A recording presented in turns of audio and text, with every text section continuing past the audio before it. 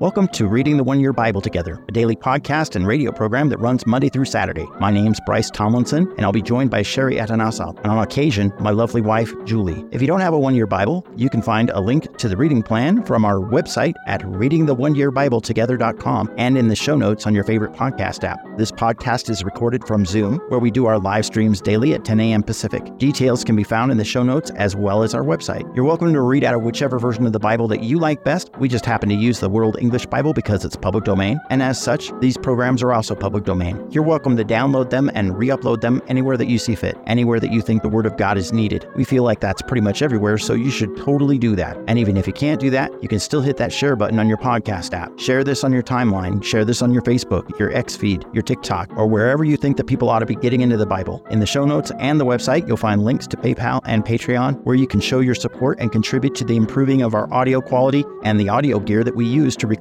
these podcasts and live streams. Thanks for joining us, and here we go.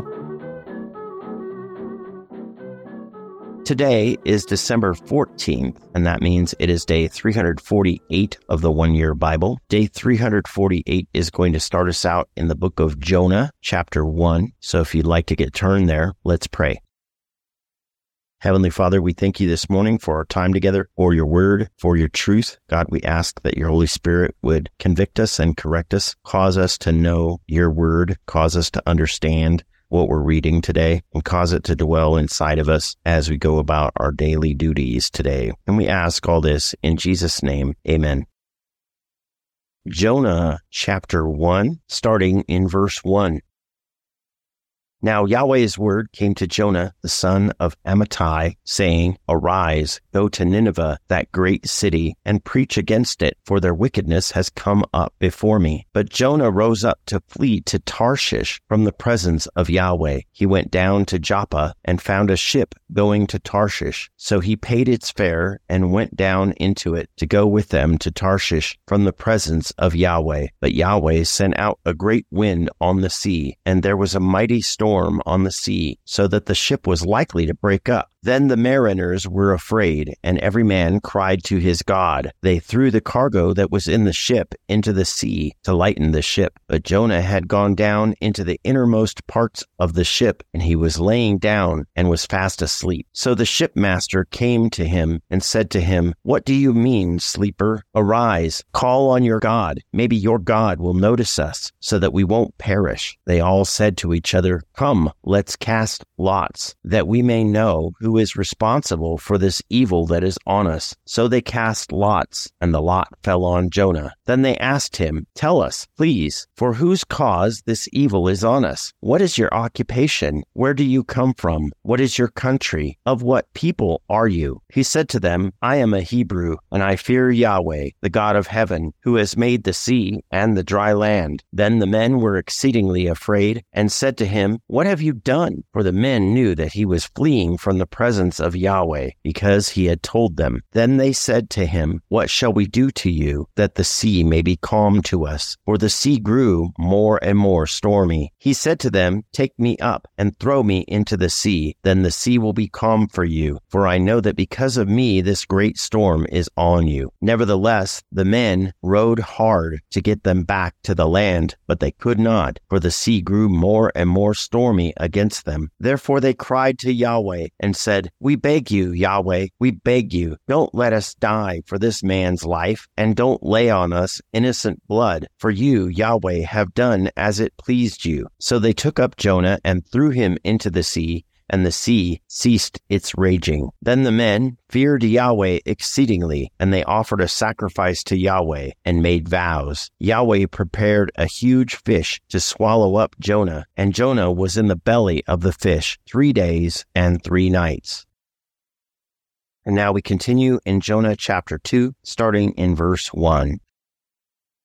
Then Jonah prayed to Yahweh, his God, out of the fish's belly. He said, I called because of my affliction to Yahweh. He answered me. Out of the belly of Sheol I cried. You heard my voice, for you threw me into the depths, in the heart of the seas. The flood was all around me. All your waves and your billows passed over me. I said, I have been banished from your sight, yet I will look again toward your holy temple. The waters surrounded me, even to the soul. The deep was around me. The weeds were wrapped around my head. I went down to the bottoms of the mountains. The earth barred me in forever. Yet you have brought my life up from the pit, Yahweh my God. When my soul fainted within me, I remembered Yahweh. My prayer came into you, into your holy temple. Those who regard vain idols forsake their own mercy, but I will sacrifice to you with the voice of thanksgiving. I will pay that which I have vowed. Salvation belongs to Yahweh. Then Yahweh spoke to the fish, and it vomited out Jonah on the dry land.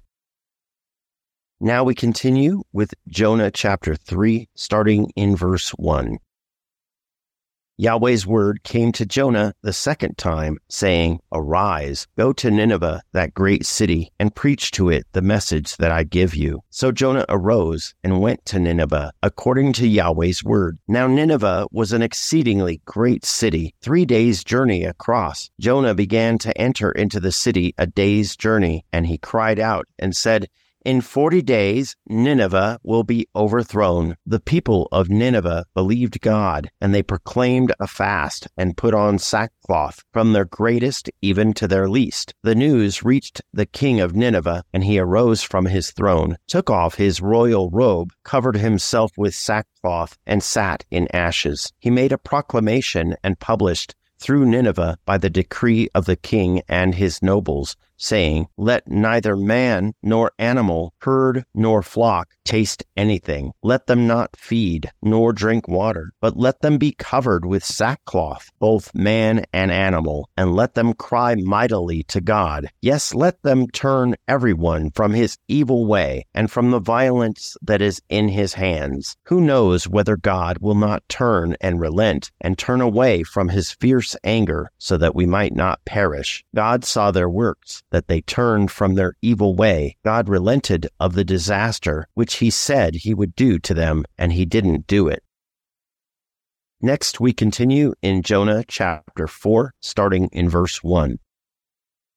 But it displeased Jonah exceedingly, and he was angry. He prayed to Yahweh and said, Please, Yahweh, wasn't this what I said when I was still in my own country? Therefore I hurried to flee to Tarshish, for I knew that you are a gracious God and merciful, slow to anger, and abundant in loving kindness, and you relent of doing harm. Therefore now, Yahweh, take, I beg you, my life from me, for it is better for me to die than to live. Yahweh said, Is it right for you to be angry? Then Jonah went out of the city and sat on the east side of the city, and there made himself a booth, and sat under it in the shade, until he might see what would become of the city. Yahweh God prepared a vine and made it to come up over Jonah, that it might be a shade over his head to deliver him from his discomfort. So Jonah was exceedingly glad because of the vine, but God prepared a worm at dawn the next day, and it chewed on the vine so that it withered. When the sun arose, God prepared a sultry east wind, and the sun beat on Jonah's head so that he was faint, and requested for himself that he might die. He said, It is better for me to die than to live. God said to Jonah, Is it right for you to be angry about the vine? He said, I am right to be angry, even to death. Yahweh said, You have been concerned for the vine, for which you have not labored, neither made it grow, which came up in a night and perished in a night. Shouldn't I be concerned for Nineveh, that great city, in which are more than 120,000 persons who can't discern between their right hand and their left hand, and also many animals?